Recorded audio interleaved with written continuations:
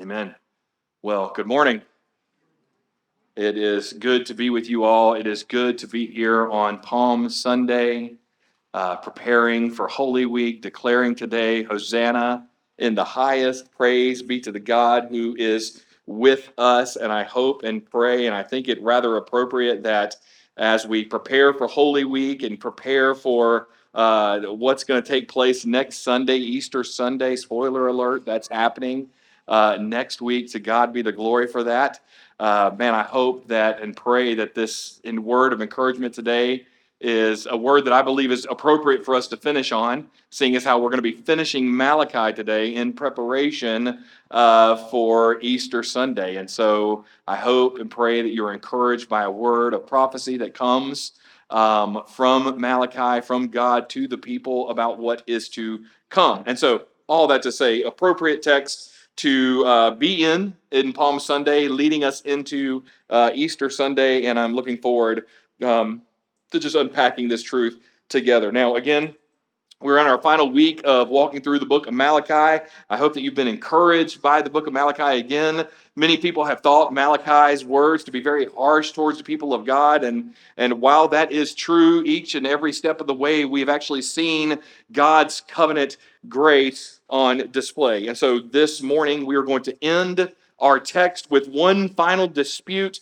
that God has against the people. And so one more time, we're going to see God bring an argument against the people, and yet through the argument, God is going to show himself to continue and to remain faithful even to a faithless people, thus reminding us and further revealing to us more of God's faithful promises, or as we have said, God's covenant grace towards his people. So this morning, what I'm hoping that we see is, I'm hoping we can look at this text and see how some hard words truly reveal hard hearts within the people, and yet because of God's covenant grace, we still have the pleasure and the blessing to worship, to serve, and to enjoy a holy God. So if you're looking for a title and you're like, wow, that was a mouthful, let me simplify that a little bit more. We're going to call this one this morning, Hard Words, Hard Hearts, and a Holy God. And we're going to unpack all of this together. But before we jump into this text, I want to ask you this question. Have you ever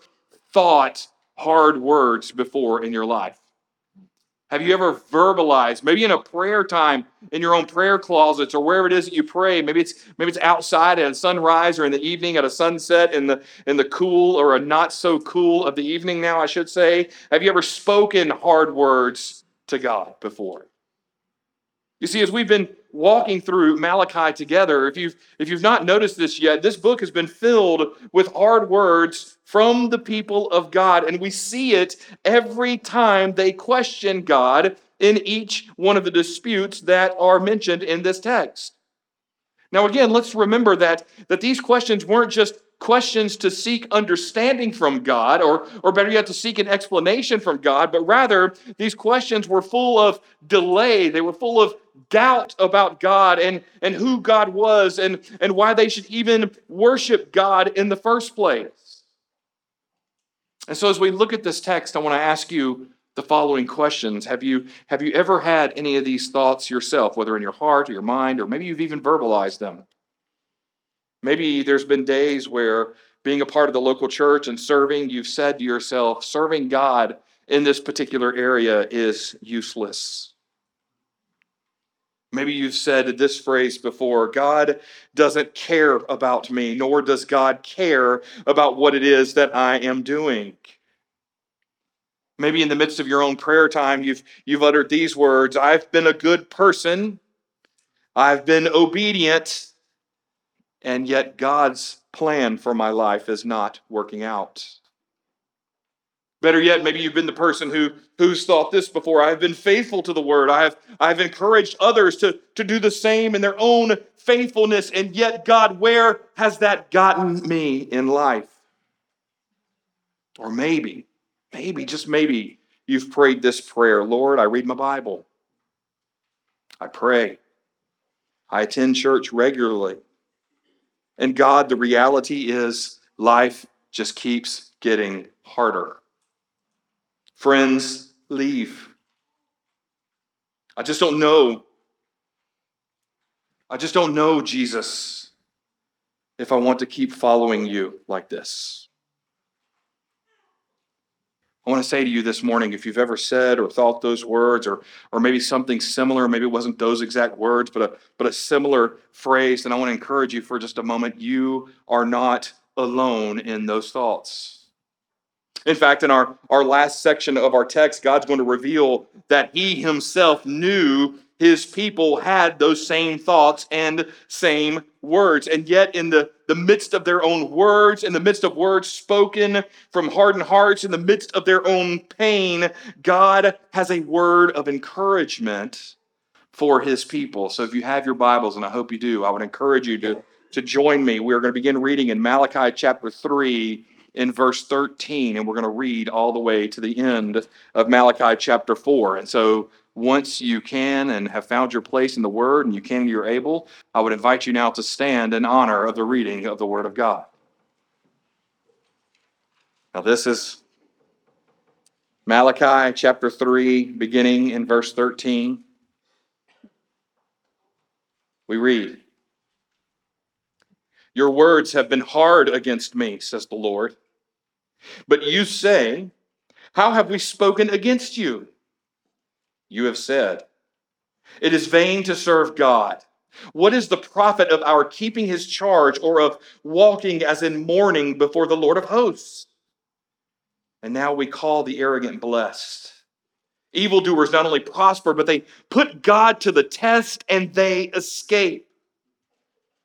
Then those who feared the Lord spoke with one another. The Lord paid attention and heard them, and a book of remembrance was written before him of those who feared the Lord and esteemed his name. They shall be mine, says the Lord of hosts, in the day when I make up my treasured possession, and I will spare them as a man spares his son who serves him. Then once more you shall see the distinction between the righteous and the wicked, between one who serves God and one who does not serve him. For behold, the day is coming, burning like an oven, when all the arrogant and all evildoers will be stubble. The day that is coming shall set them ablaze, says the Lord of hosts, so that it will leave them neither root nor branch. But for you who fear my name, the Son of Righteousness shall rise with healing in its wings. You shall go out leaping like calves from the stall. And you shall tread down the wicked, for they will be ashes under the soles of your feet on the day when I act, says the Lord of hosts. Remember the law of my servant Moses, the statutes and rules that I commanded him at Horeb for all Israel. Behold, I will send you Elijah the prophet before the great and awesome day of the Lord comes. And he will turn the hearts of fathers to their children, and the hearts of children to their fathers, lest I come and strike the land with a decree of utter destruction." The word of God for the people of God. Thanks be to God. You can be seated. Now, again, if you are paying attention to our text, you now can see that God really has some challenging words for one particular group of people, but yet for another, he offers words of hope and words of encouragement. So clearly, we can already see in our text that there were some who had already moved away from God, moved into just a hardened situation to where the word is now calling the people out for their hard words and their hard hearts. However, as we continue to read through this text, we see that there was a remnant who, in the midst of their own pain, in the midst of their own loneliness, were doing everything that they could to continue to remain faithful to a holy God. So God takes notice of this and really offers a word of hope. So through the text this morning, we're going to see that we still serve and worship a holy God. He's a God who knows our hearts. A God who knows that there will be times in our life where we will come before him and we ourselves, for whatever reason, will feel abandoned. And yet it is God who will then say, I am faithful and I am still with you. I still have a plan for you. So what I want us to do is jump back into our text, taking this thing section by section to see how our final dispute will play out and how that dispute will end with a holy God pointing people to the one who is coming, the one who will bring God's covenant grace as an eternal promise to his people. So go back and look with me, if you would, in chapter 3, verses 13 through 15. God again says that your words have been hard against me, says the Lord. But you say, how have we spoken against you? You have said it is vain to serve God. What is the profit of our keeping this charge or of walking as in mourning before the Lord of hosts? And now we call the arrogant blessed. Evildoers not only prosper, but they put God to the test and they escape. Already in this passage, God now addresses a group of his own people who have hard words to be said to God, which ultimately reveal the hardened hearts that now exist within the people. In fact, God acknowledges this in the very first thing he says in verse 13. He says, your words have been hard against me. And as if the people, again, like we said last week, and the week before that, instead of just saying, wow, God, you know us, you do know our hearts, you do know our thoughts, you do listen to us, notice how the people respond.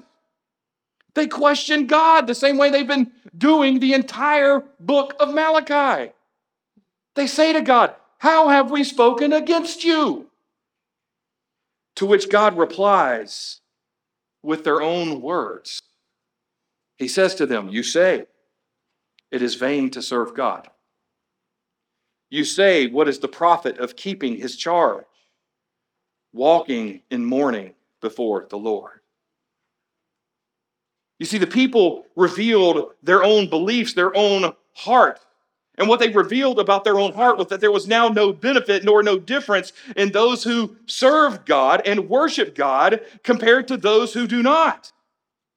The people of God at this point are literally saying, what is the point of serving God?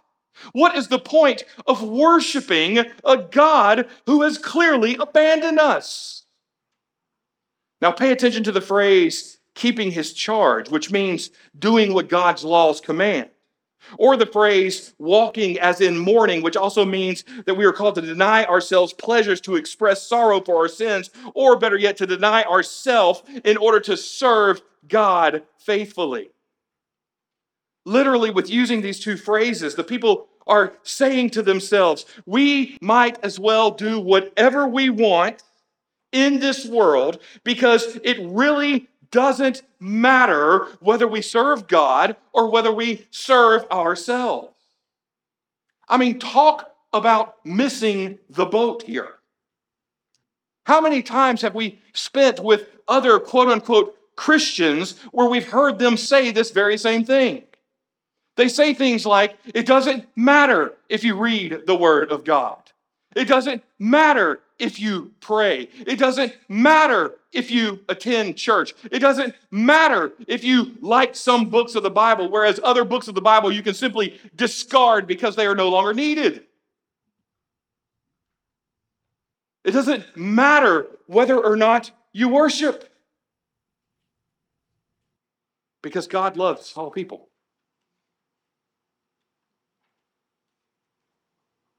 Pay attention to what you're hearing when people say that to you. Because yes, does God love all people? Yes. Why? Because we're all image bearers. We are all image bearers. But pay attention to this fact as well. God is love, and God does love because God is holy. Again, talk about missing the boat.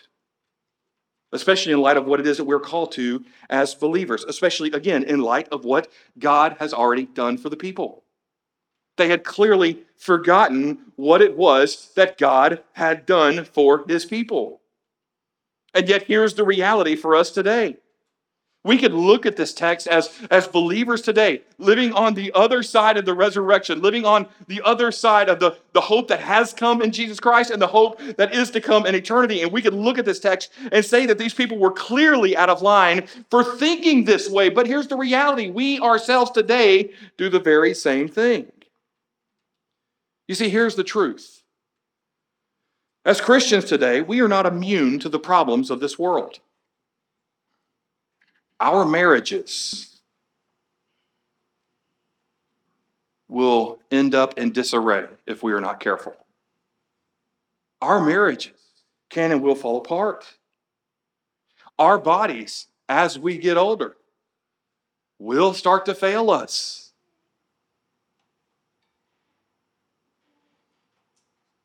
We can get cancer. We can lose our jobs. We can lose friends. We can find ourselves in moments where we are surrounded by insurmountable debt and we have no idea what to do in that moment. And yet all of these realities can lead us to question the point of our suffering, which is exactly what God is now saying that the people of God are doing. And then pay attention to the text here and how the people now respond to God in these moments. Look with me at verse 15. God says, "We call the arrogant blessed. Evildoers not only prosper, but they put God to the test." Again, testing faithlessly, like we talked about last week. They put God to the test and they escape. I mean, can we just pause and take stock of what has just happened in this passage? God knows our thoughts. He hears our hearts. You may not ever verbalize these things, but you are screaming them at God. Again, this was not the people saying these things. The people at this moment didn't look at God and say, "Look, the wicked are better than we are." They challenge God every day. And what happens? They're free to go. They probably weren't even verbalizing this stuff. They were probably saying this stuff internally. And God says in this moment, "I hear you. I hear your thoughts. I hear your heart. You're screaming at me loud and clear." I mean, think about that. Think about that, because here's the thing that we often neglect and fail to see is what we do in secret. God sees it as if it was happening as clear as day. That thought you're thinking, that hurt you're feeling, that thought you walk into a church and say, "Man, I'd rather be any other place than be here today," God hears that. And he doesn't just hear it. Clearly, verse 15 shows he knows exactly where it's coming from. So let's jump into the text. Literally, what the people are saying is this. Verse 15, the people who don't believe in God, the people who doubt God, the people who mock God have it better than we do. They're literally saying, "Come on, God, what is wrong with you? We have been faithful to you. What have we done? This is ridiculous, God. We deserve better." And so notice, God's words, which are their own words, show us just how hard the hearts of his people had become. They were so hardened that they were blaming God for their failures. They were blaming God for all of their grief. They were blaming God for all of their heartache that was happening around them. For them, God was no longer a God of hope, but rather he was a God of disappointment. And so in the midst of their hardness, they were missing who God is. But then pay attention as we continue to walk through this text. There was another group. And through that group, God shows us that there is another way to respond. Look with me in verse 16. Text says this, "And then those who feared the Lord spoke with one another. The Lord paid attention and heard them, and a book of remembrance was written before him of those who feared the Lord and esteemed his name. They shall be mine, says the Lord of hosts, in the day when I make up my treasured possession, and I will spare them as a man spares his son who serves him. Then once more you shall see the distinction between the righteous and the wicked, between one who serves God and one who does not serve him. Now notice in this particular passage, God reveals the great divide that now exists between the faithless and those who are now faithful. Again, verse 16 says, those who feared the Lord spoke with one another. Now pay attention to this because we're not told how big this group is. But we do know that there was a remnant who remained faithful to God even in the midst of all the pain that was going on around them. Now again, these people were not a perfect people. They probably questioned God as well. The difference is this.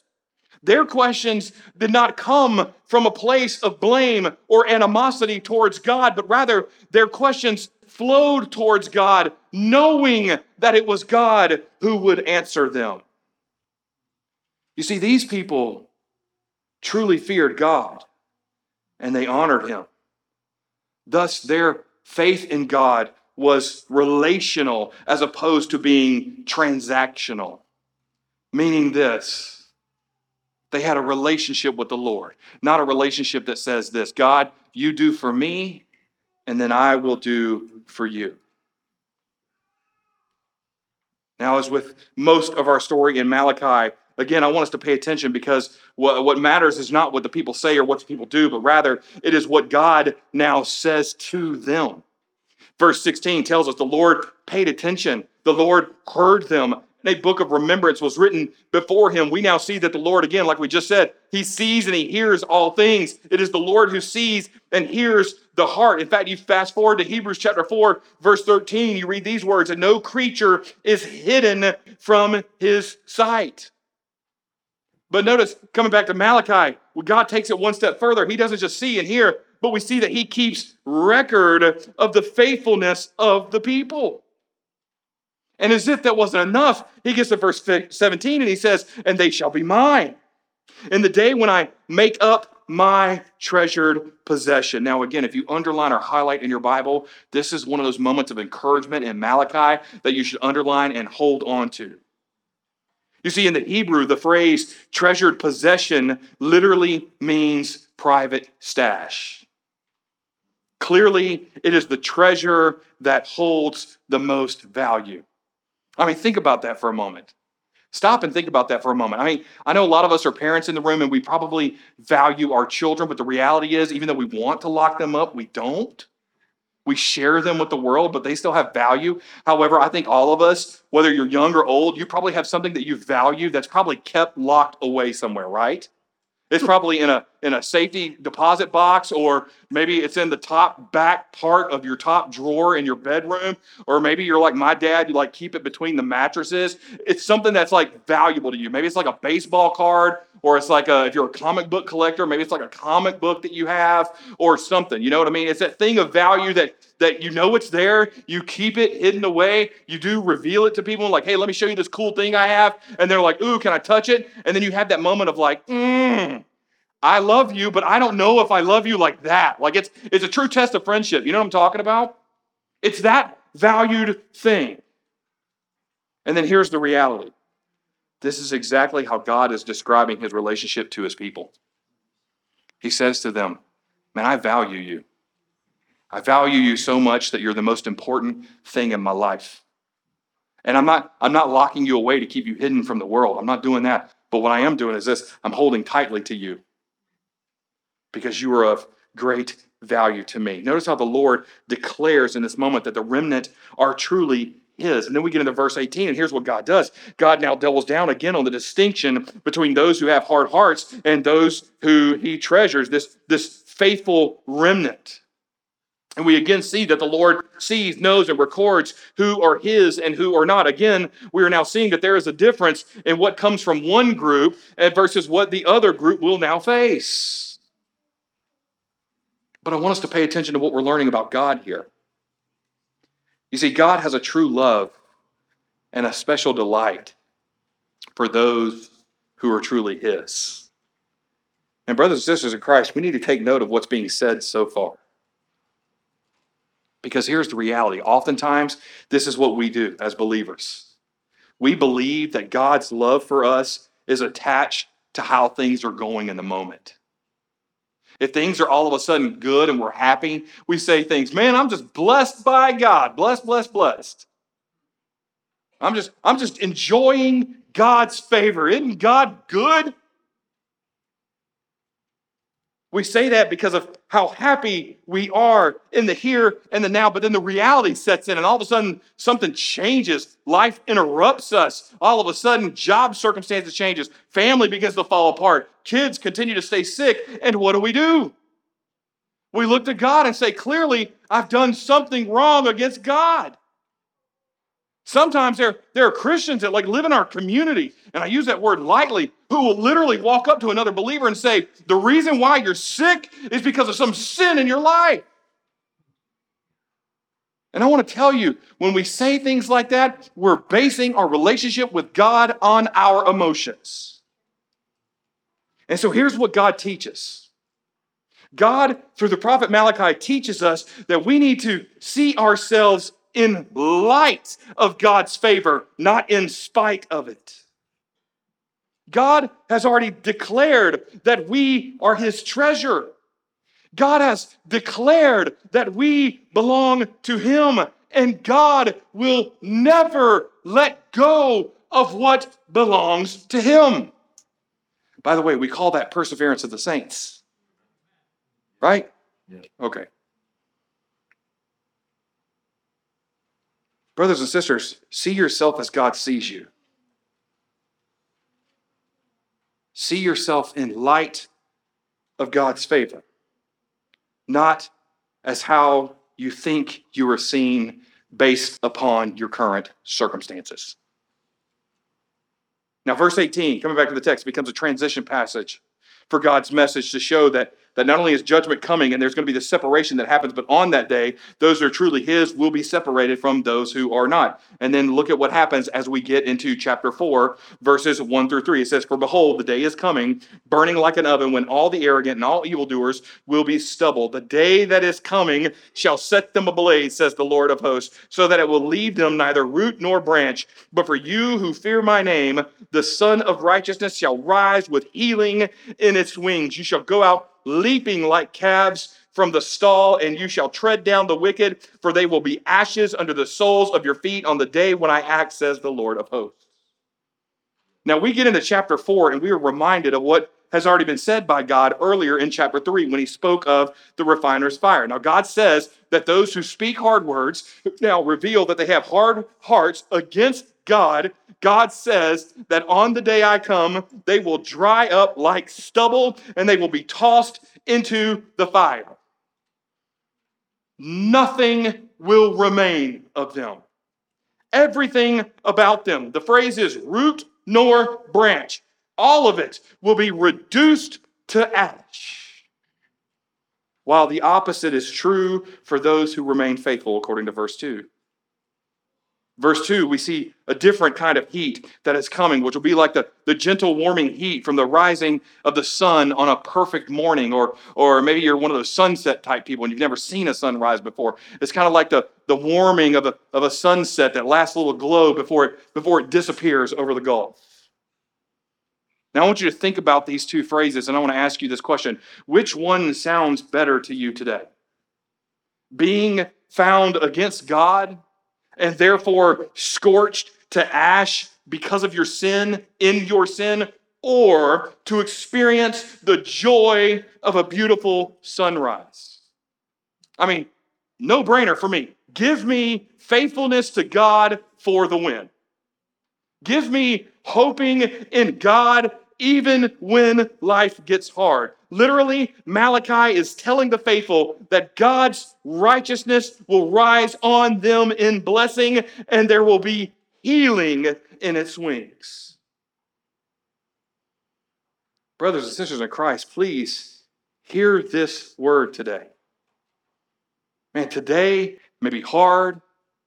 Today may be painful. Today may bring worry. Today may bring unfathomable pain or grief, or perhaps in days past you have been dealing with these things, but rest in knowing that a day is coming where the Lord will appear. A day is coming where we will see him face to face. And in an instant, in a moment, our pain will be gone forever. And based on the text, our tears will turn to exultant joy. That is what is coming for the believer in Christ. I mean, just pay attention to the word itself, talking about the word and how the word bridges together in triumphant joy what we have in the Lord and what is to come. You look at Psalm 1, just to give you an example here, okay? Psalm 1 teaches us to delight in the law of God. It teaches us to cling to the word of God, to place our hope in the word of God, to pray the word of God, to sing the word of God, to keep the word of God close to us, because we know that according to this word that we've kept close to us, that if you fast forward to the end of the book, which by the way, you can do that in the Bible. If you get to Revelation chapter 21, verse 4, you see that a day is coming where he will wipe away every tear from their eyes. And death, according to the word, death shall be no more. Neither shall there be mourning, nor crying, nor pain, because the word of God from the Lord himself tells us, for the former things have passed away. Go back to Malachi chapter 4, verse 2. I love how the Bible does this, by the way. It just all ties together so beautifully. This is why we can leap like calves. Now, I don't know about you, but have you ever seen a calf leap before? I have. I'm not going to tell you about it because now the countryness in me is going to come out. I'm going to let that go. But let me put it to you like this. One day your pastor is going to leap. I can barely get an inch off the ground, but one day I'm going to leap. Steve, we're going to leap together. Paul, where are the rest of my old men in the church? Rick, I see you.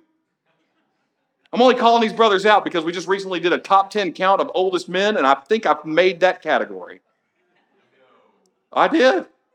Brothers, we're going to leap. Jose, you got bad knees. You're going to leap, dude. I love you, Dean. We're going to leap.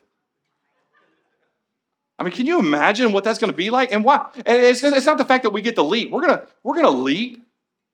Daryl, I haven't forgotten you either. I see you, brother. Rex, I see you, brother. We're going to leap because all of a sudden our pain, our mourning, our hurts will be wiped away. And all that will exist is the fact that we will stand in God's glory. And all we will know in that moment is the peace, the love, the comfort, and the joy that comes from knowing Jesus Christ our Lord. And because of that, we will leap. Yes.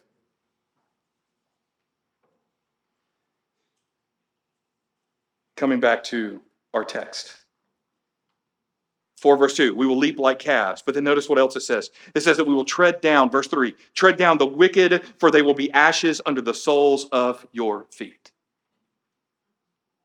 Now, I have not walked across hot ash recently, so let me kind of give a comparison. I imagine this is going to be more like those days where we go to the beach. And as you often experience when you go to the beach, what do? You get sand all over everything. It is everywhere. You bring sand home, even if you didn't want to. But here's what we do. We get sand all over everything. It gets in our cars, it gets in our shoes, and then what we try to do is we try to wash them off at the beach, and some of that sand falls off. But then here's what happens when we get home. We get home and we wash again. We take showers, and then what happens? The sand falls off. This is exactly what God says will happen to the wicked. This is exactly what God says will happen to our grief. It will simply fall from our feet like the dust. Or better yet, since we're in Florida, it will fall off of our feet like the sand. But don't miss God's point here. Because again, when we're the ones taking sand off, it's us who's doing the work. But pay attention to God's point, because this happens not because of what we deserve. This happens not because of what we have done, but rather if you go back and you look at verse 3, all of this occurs because it is the day when I act, says the Lord of hosts. Brothers and sisters, don't miss the encouragement of what God is sharing to his people in this moment. God who loved us first. God who does not change. God who does not consume us. God who cares for the faithful. God will be the one who will remove our pain like dust. Because God is the one who does, and God is the one who will do the work. Now, looking at our text again, God now moves into what will happen on the day he comes and how he will work for the good of his people. Look with me and we'll close with this, verses 4-6. He says, remember the law of my servant Moses, the statutes and the rules that I commanded him at Horeb for all Israel. Behold, I will send you Elijah the prophet before the great and awesome day of the Lord comes, and he will turn the hearts of fathers to their children, and the hearts of children to their fathers, lest I come and strike the land with a decree of utter destruction. Now, in this passage, God literally and clearly gives us the what is next, and yet at the same time reveals more about his plan to come. Thus, in verses 4-6, we are getting a glimpse into our God who has a plan, and through that plan, we now see that he is a holy God.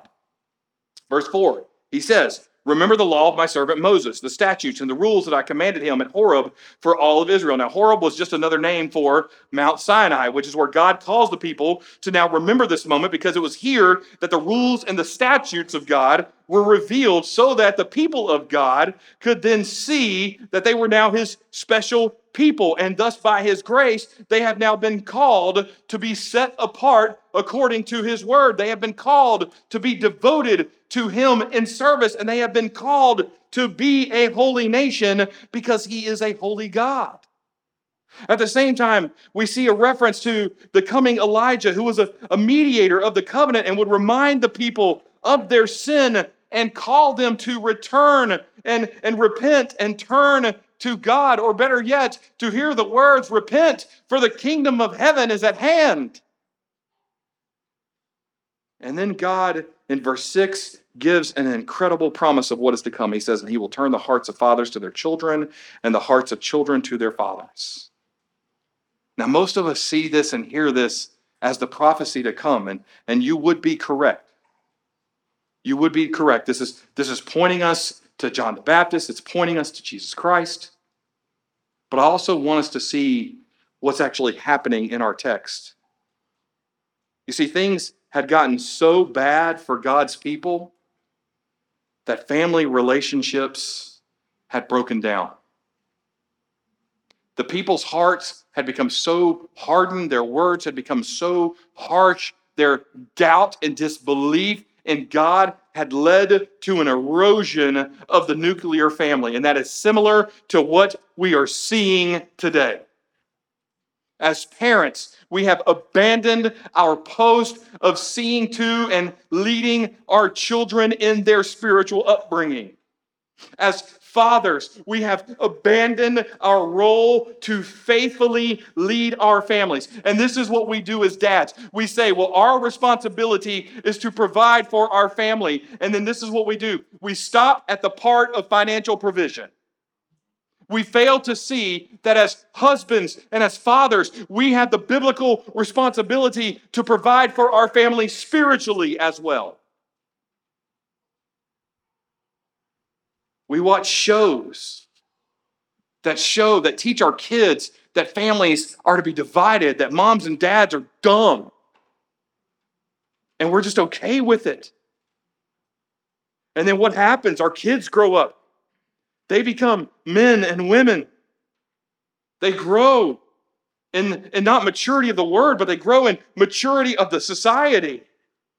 And then they get married, and then they become moms and dads themselves. And then ultimately, they follow the same cycle where they abandon their posts, and then their children are left to fend for themselves. Thus, the broken family has led to a hard heart, which has been spurned from hard words towards a holy God who clearly, according to his word, has said to us that there is a standard. And so God in his goodness, God in his holiness, again, God could have abandoned us at that point, but he didn't, tells the people that he will not only come to restore the relationships of families, but spiritually, he is coming to restore the relationship between his children, his people, and himself as God the Father. I mean, brothers and sisters in Christ, are you putting together what is happening on this Palm Sunday? We opened the book of Malachi with God telling us in the first verse that he has loved us first. From there, it was God who then told us that he hasn't changed. From there, it was a holy God who said he would not consume us. From there, it was God who said that he hears us, sees us, and records us. And now in his love, it is God who says that he is coming to restore the relationship between himself and his people. Now again, this is all a prophetic word that Elijah is coming. We see that in the Gospels. One of our favorite characters, John the Baptist, repent, for the kingdom of heaven is at hand. I have come to prepare the way of the Lord. I have come to restore God's people back to God. But I'm not the one who's going to do the work. There is one coming, is what John the Baptist says. And who comes? Jesus Christ, our Redeemer, the restorer of our souls, the restorer of our relationship between us and God, the restorer of our families, the one who brings kindness and goodness and grace and mercy upon wings, the one who we can now rest in. It is Jesus who comes. By the way, more on that next week. And it's at this point, God closes Malachi with another word of distinction where the faithful will be separated from the faithless. He ends in verse 6 by saying, lest I come and strike the land with a decree of utter destruction. In other words, God is coming to restore the faithful. But he's a holy God. He's coming to judge. He's coming to bring destruction, that which the Lord has set apart for destruction. And so God, through Malachi in this moment, teaches that a refusal to repent, a refusal to heed these words, a lack of repentance in your own life, a lack of seeking forgiveness will ultimately lead to your destruction. And we know the rest of the story because Jesus Christ did come. Jesus Christ died on the cross for our sins, and Jesus Christ rose from the dead. You see, here's the reality. Jesus Christ is the crossroads for the world. History divided with Jesus Christ. And now we will be separated as the faithful from the faithless. And as Malachi said, it is God who is preparing in us the hope that is to come when Jesus Christ comes. That's the prophecy. But now we can take that same prophecy and say this. He is preparing in us the hope that is to come when he returns. And so, Faith Family, I want to ask you today, do you see the assurance that comes from a holy God? A holy God who, in the midst of our pain, it is a holy God who reminds us that there is a plan. A God that reminds us, a holy God that reminds us that that plan is for our good. A holy God that says that not only is that plan for our good, but ultimately it is for his glory. Faith family, I hope you rest in the hope today that we worship and serve a holy God who has a plan for us. And so our book comes to a close. And what I hope we have seen in the midst of 6 disputes is that there is still a holy God who still loves and cares for his people and loves and cares for his creation. We still serve God, a God, our God, who even when our hearts are hard, even when our words are harder, it is still God who comes to us, still calling us to repent. And in the midst of our faithlessness, it is God who still reminds us that he is faithful. And now we move through Holy Week. The week where the prophecies of Malachi would have fulfilled, prophecies that God would come, and he did in the form of Jesus Christ. You see, Christ came to set apart his people. Christ came because he's not just a covenant maker, he's a covenant keeper. Christ came to call us to continue to press on, straining on towards the goal that is heavenward in Christ Jesus. Christ came so that we could be restored. But I want to leave you with this thought. If you forget everything else we talked about in Malachi, remember the words of Malachi 1:1. He came because he first loved us. This is why, like the believers in Malachi's today, we too can now come together and worship and look to God in hope and cling to his covenant grace. To God be the glory for his great love. To God be the glory for his great grace. And let's pray together.